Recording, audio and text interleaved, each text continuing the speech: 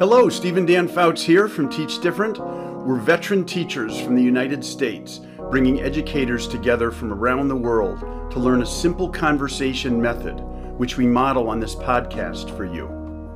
If you're a teacher, administrator, homeschooler, or parent who wants to use the power of conversations to build stronger relationships and fight polarization, stay tuned to hear the impact our method can have on your discussions.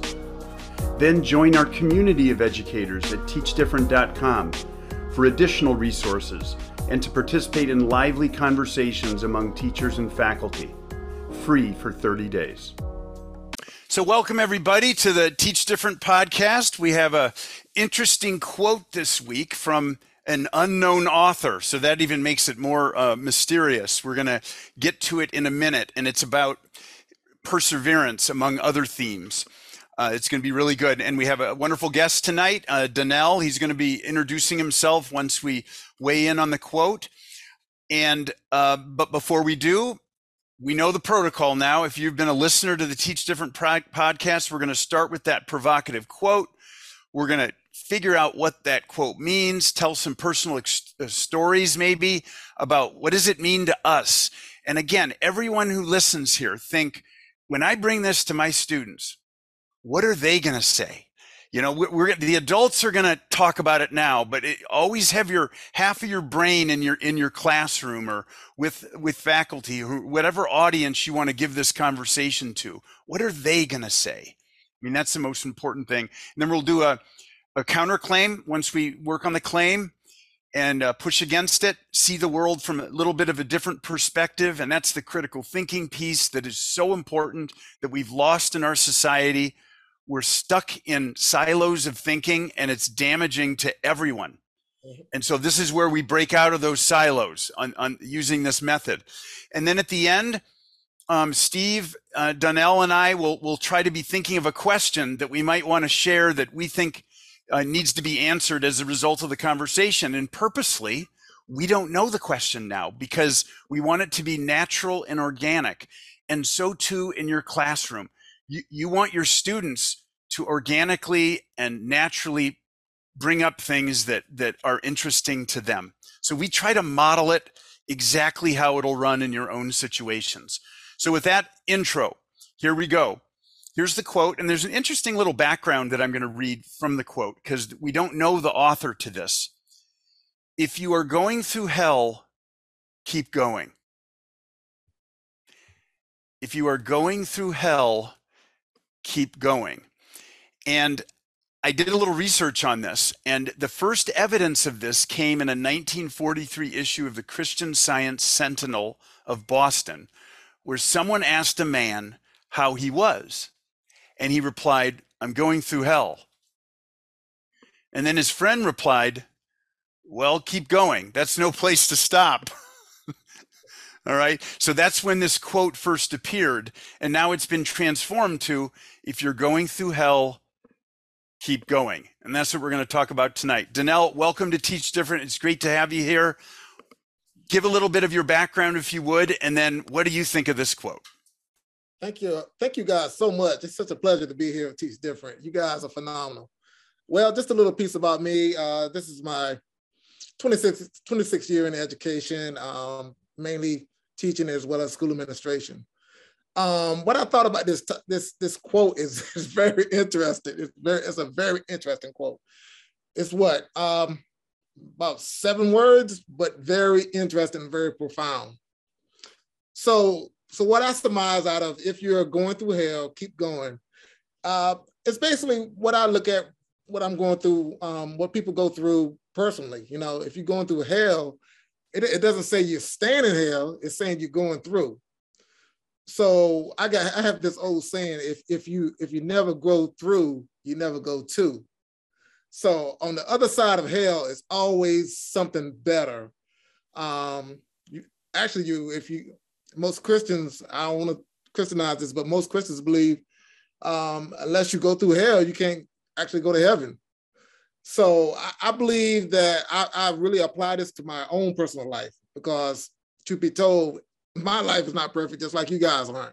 I have to go through hell to actually get what has been promised to me. So I really, really love this quote. It's a great quote. I believe it's very encouraging too, because just because, like I previously mentioned, just because you're going through hell, you don't have to stay there. Just keep on going, as you already mentioned. Keep on going, and there should be some better days coming. That's really good. You took an angle, again, already I got another perspective on it. You took an angle of faith. That's kind of what I heard through what you said. This idea of, okay, yeah, you're going through it. Life is hard. But the key is it's not going to remain this way, right? So keep going. Don't give up. There's a brighter day, and not only are you going to get over these bumps in the road, you're going to actually be at a stronger position once you get through it. It's more than just like getting through something. It's like you're building something in yourself by having to go through this mess. Yes. Right. So it's that there's a lot of faith in that, because people lose their faith. I don't have to tell anybody that, right? They think that this stuff's never going to end. And that's when you start heading downhill. Yep. Right. And then you think, oh, this is where I'm supposed to be. Hell. Okay. So you don't keep going. You almost accept. Right. And I don't know. Actually stopped. You actually became very dormant, and you actually say, you know what, hell is my home, so I'm going to stay here. But you have a choice to keep moving. Exactly. We all do. And before anyone questions out there of why someone would say, oh, hell is my home, I don't want to go anywhere. Why would anyone ever want to say that? Here's why. If things are going really, really tough, right, and you're so tired of trying to pick yourself up and have a brighter day, you've had so many days that have been ruined. There is something in human psychology, I think, that basically says, you know what, I'm going to manage my expectations. I'm not going to hope anymore. Because at the very least, if I think it's going to be bad and I'm stuck in it, at least I can predict it and have some control over it. And that's the scary place that people get to, in my opinion, where they're just not trying anymore because they're afraid of falling and getting disappointed. But it's understandable. Yeah. And so what I would jump in and say, to pick up on what Donnell said, it's learning. You have to think of going through hell as learning something, that when you get on the other side of it, you're going to be in a better position. So it's not about, hell is something that most people equate with despair. Mm-hmm. But if you equate it with opportunity and learning, completely different mindset. And oh my gosh, I'm thinking in the classroom here, what kinds of stories would our students bring up where they had to go through hell to achieve something? What do you guys think they might bring up? I think when our students first got back in after COVID, I mean, truth be told, I don't know if anybody was thinking right at that point. You've been out of school, maybe a whole school year. Next thing you know, you're back in the school. You got to retrain your mind. You got to retrain your expectations. Teachers got to retrain the classroom. So I think that part is very hellacious. I remember my daughter, just to give you a personal understanding, my daughter was in 7th grade. She spent a whole 7th grade year doing remote learning. Now, she's a social butterfly, so we really, really had to make sure that we kept her abreast of what was going on and continue to communicate with her to keep her social levels up, because if her social levels get down, automatically she goes into depression. So I believe not just teachers, school administrators, parents, students, all of us have experienced some type of hell coming back from COVID. And some have actually still staying there, have not moved on. It's an ongoing cycle. Like you see, not to talk about suicides, but you see suicides are up and depression is up and and counselors and mental health professionals are making are highly booked, are highly recognized right now because, you know, all this stuff is going on, and not to talk about the school shootings and all this other stuff that compiles everything that we're going through. Yeah, you don't have to look too far. Just look at COVID, and kids are going to have stuff to say about that. Yeah, the extroverts, I think that the psychologists call them people who feed off other people's energies. You know, the social butterfly, like you were saying, Donnell. Those are the people that probably struggled more than others. I'm just thinking personally, I'm more of an introvert, or at least I can switch that gear pretty quickly. So I don't think it affected me in the same way, but that's hell for people to only be in the room with their own thoughts. You know, not to say that, you know, meditating and being with yourself and thinking through things isn't also a positive experience as well. But again, it's too much of anything, right? So they'll bring up COVID. What do you think your kids would say, Dan? I mean, so many things, but. Yeah, I mean, I teach juniors and seniors, Donnell, in high school. So many would go to the college application process in this coming fall. And it's very stressful for a lot of kids, especially the ones that apply to 20 schools. I have some that do that. Others, that's not a stressor at all. For some, it's making the team. It's something athletic that they had to go through. That, you know, a good workout. I mean, think of it. Bring it down to something really, really simple. These examples can be good. Just say, have you ever had a really good workout where you wanted to give up and you didn't?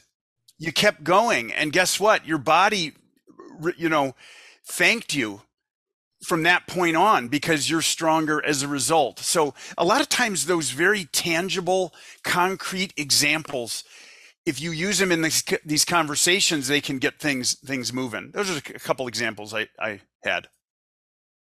Those are good examples, very good examples. I remember being a teenager going through the same thing. I mean, but then I didn't know what it was. I mean, now through these conversations, you guys can begin to have those conversations, begin to inform others that it's okay to be here. Let's don't stay here though. Let's keep it moving in your own process, in your own time, but let's keep it moving. Don't stay here. So. Oh gosh, I just thought of another one for me. Student teaching. Oh God. The first time you're in front of class, you want to talk about a difficult situation. Sometimes you wanted the bell to ring so badly that you almost wanted to ring one yourself to get them out of your class. That's something all teachers, if this is with faculty, if you have a conversation with faculty, throw out the first year. Because that really is when you're kind of like this empty shell around April, May. You're going through the motions. The school year ends, which is nice. You got that break coming up. You can start over. That's a great thing about our profession, by the way. We can just start over. But that, man, I remember my first year, I would come home from, I was in west side of Chicago, high school, you know, and I was just so new and naive and whatever. But I remember coming home and I would have pudding. I'd have this chocolate pudding every day after school and just sit there and eat it. And it would represent my mood or my, I don't even know what it would. It was just kind of sad and depressing, but it was good. Your therapy. It was therapy. I had one other image before we get to the counterclaim. I had one other image I thought really fit with this quote. Have you guys ever seen that stunt that a guy or a girl gets on a motorcycle and there's like this long hallway that's burning, and the stunt is they get on the motorcycle and they just drive the motorcycle right through the burning tunnel. And then they make it out on the other end because they keep going. Yeah. I'm thinking of like hell, you know, you're going through hell, keep going. That's exactly what you do if you're doing that stunt. You can't stop, otherwise you're gone. So just keep going. Now, as to why you'd want to go into that tunnel in the first place, I won't even get into that. But what do you got, Donnell? Can I add one more before we get to the next part? I think also too, relationships can be hellacious. I mean, especially when you start out. I mean, especially with a significant other, or you're trying to have a relationship. It's like, I don't know about this. It's like your emotions are. I just talk about me. My emotions are off the chain. You don't know what to think. You're kind of paranoid. Did she like me? Did she love me? All this different kind of stuff. So yeah, that's a great example. And sometimes you got to just keep going. Yep. That's it. I think the whole piece of this conversation is keep going. Keep going. Keep going. Well, I mean, okay. So what's the counterclaim? Let's blow this thing out of the water. And again, when you make counterclaims, Donnell, you can do it 50 different ways. Sometimes you just flip a word here and there, and you're like, let me see if I can make this make sense. If I make the opposite. Do you have a thought, Donnell, as to a counterclaim to this? If you're going through hell, keep going. What's a counterclaim? I say the counterclaim I'm thinking of, and I'm hoping I'm doing this right, guys. Y'all let me know. I'm going to stay in hell because I don't want to keep going. I like being in hell. I like hellacious situations. I like confusion. I like being a drama queen or king. I like people coming to my beck and call every time I need some attention. So I like being in hell. I actually enjoy it. I love it. And I know people like that. I love it. It's human. It's human. I like the mess. Let me throw something in with that, Donnell. When you're in hell and you got drama going on all the time, the one thing that you don't have as much is accountability. You can just kind of you're always struggling. All your friends know you're going through it. So they're not expecting you to do this, that, or the other. They're like, he's going, don't ask him to do anything. He's going through it. And it's like you can get out of a lot of responsibility doing that as well. So I completely agree. Yeah, that's really good. I'm trying to think of another angle on this. One way to think about this is that if you're going through a situation that's difficult, if you always adopt the attitude that, I just got to push through it, sometimes it's better to let it sit and to learn and be comfortable with chaos sometimes. I'm thinking of maybe a psychological issue a kid might have. How about this one? Anxiety. If you have anxiety and you're constantly denying that you have it and just kind of keep going somewhere else, you're never actually dealing with those thoughts in your head that have run out of control. So maybe slowing down and experiencing a little displeasure and hell, so to speak, might actually be the thing you need to do to overcome that difficulty. That's good. That's good. That's good. So you're not facing the real issue. You're just, you keep going. And then once you get out, guess what? Because you didn't reflect, you didn't learn anything from it, hell is right around the corner. You're going to be doing it again. And then you'll get through it again, but you're not learning from it, I guess, is a way to. Yeah. Yeah. What do you think, Dan? You like your wheels are turning. You caught me thinking. I thought about, on the claim, we were talking about the importance of learning by getting through it. But now we just talked about the importance of learning by staying with it. So my question, I don't have it yet, but that's the thing that's going in my head that I want to know more about. So stay tuned. I'm going to try to figure something out by the end. while you're doing that, I want to add something. A lot of times, it's an example I could think of where people are kind of like anxiety, dealing with schizophrenia, dealing with maybe some type of drug addiction issue, or either food addiction issue. Those people are in hell, and it's no quick fix for that.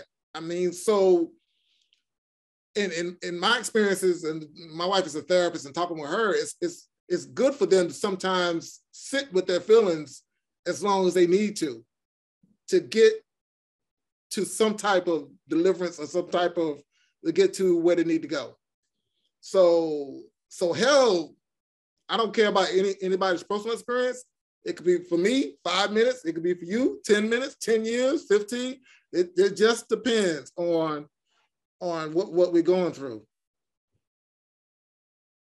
It's interesting. It is so situational. I had a thought that just escaped me, and I'm going to get it back. Oh, just the word quitting. No one likes that word, right? We talk about grit, perseverance, never give up.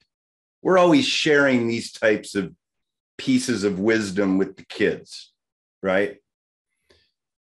And a lot of times, the reason you're quitting is because you're going through hell. Okay, whatever that looks like. No one's going to quit if it's fun and they're successful, right? So my kind of question or my input here is that maybe another way to look at the counterclaim is to say that, you know, if you're going through hell and things are not going right, maybe quitting is exactly what you should do. Oh my goodness. And try something else. Like learn it, you know, quitting isn't the end. There's a difference between failing and being a failure. So why be so scared of it? Just quit. And pick it, and hopefully pick yourself up and do something else. I'm just thinking of an example of any kid that's ever tried out for any sport, realize they're not the one. That, I mean, they're just not that good. They didn't make the team, whatever. You never want to say quit, but you also want to look at them like, look, you're 12 years old.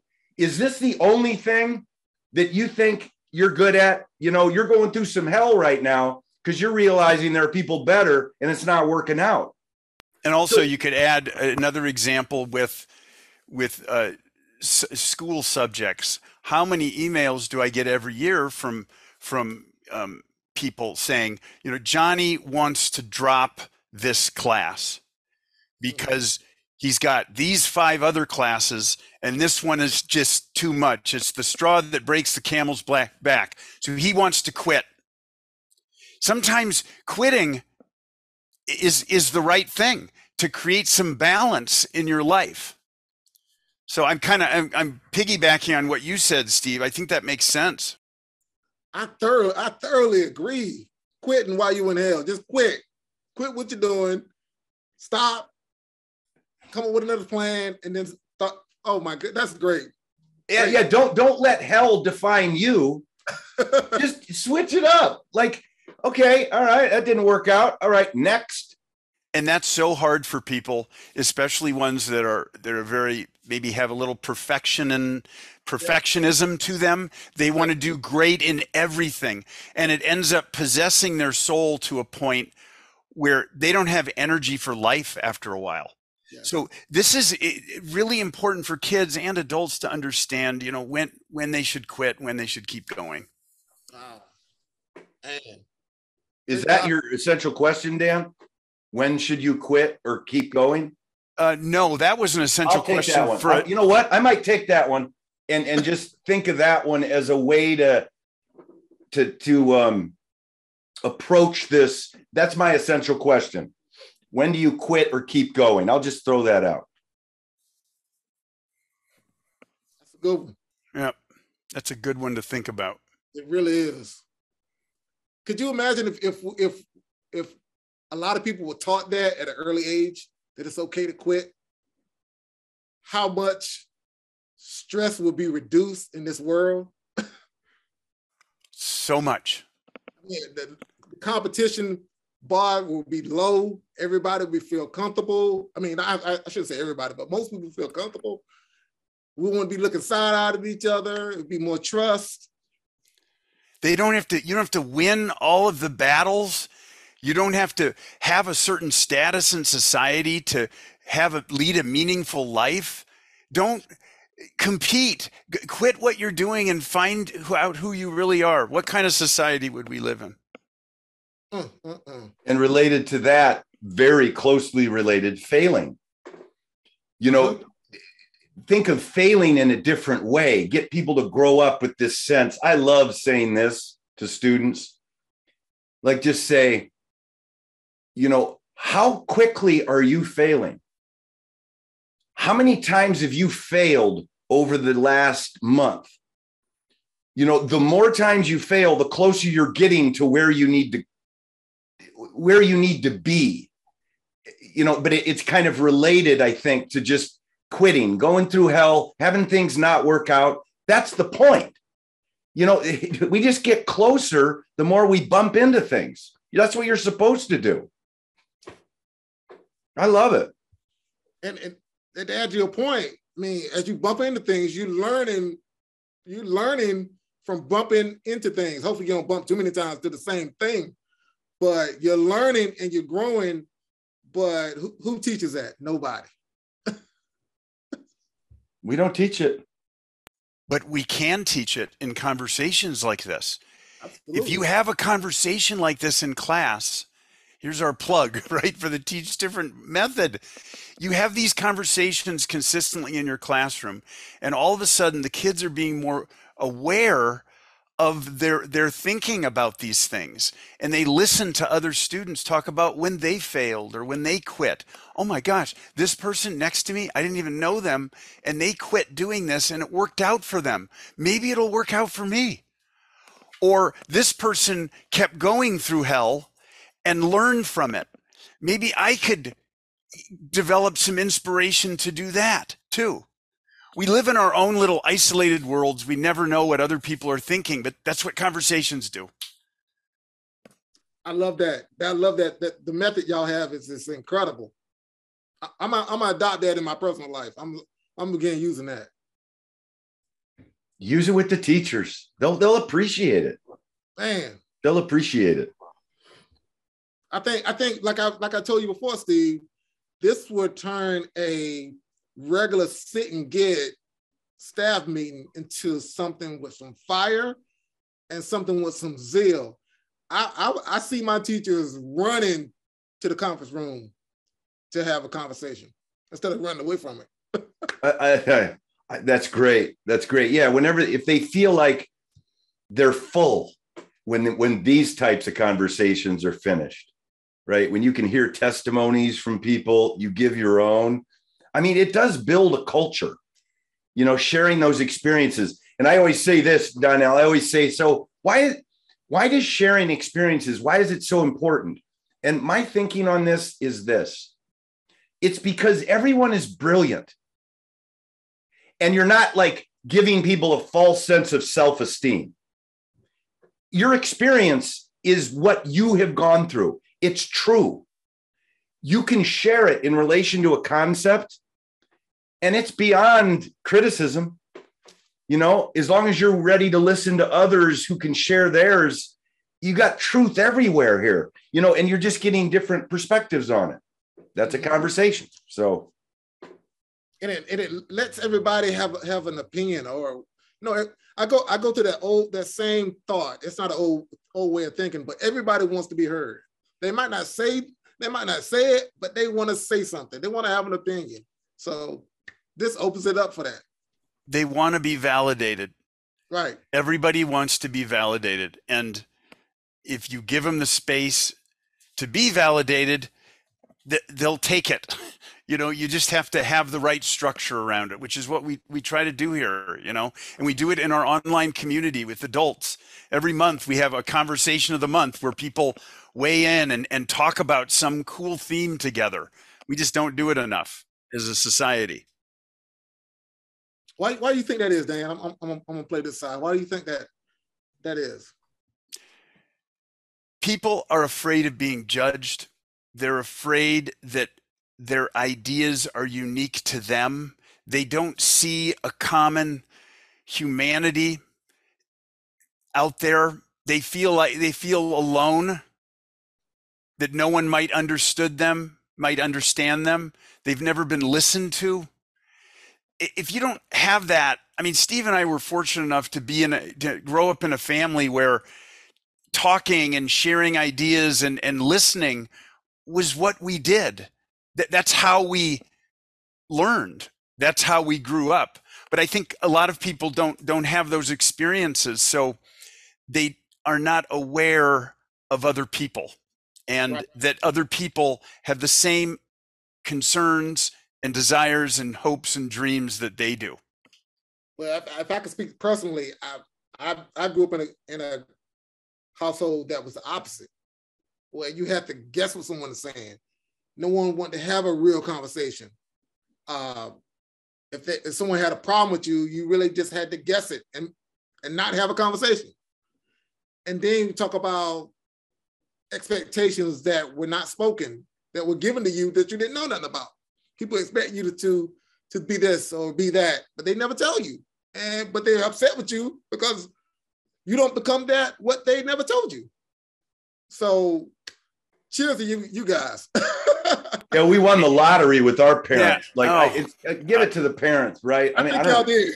Because growing up in a household where you feel like you can't say it, oh, it's constricting. It's really so Donnell, you would have wanted someone to just ask your opinion and listen and be validated.